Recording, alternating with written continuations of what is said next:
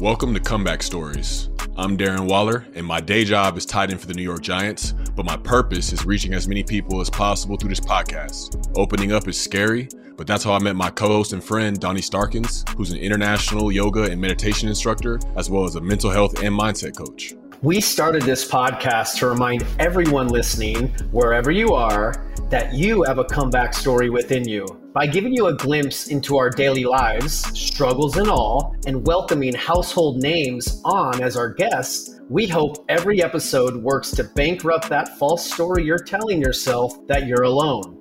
You are not alone. We're in recovery, but we're not limited to recovery. The idea of responding to adversity and coming back is a way of life, as opposed to one event. It's a process. You might be thinking, these guys beat addiction. They've got it all figured out. But we're just two people choosing to continue bettering ourselves. We'd love for you to join us. We love a good comeback story.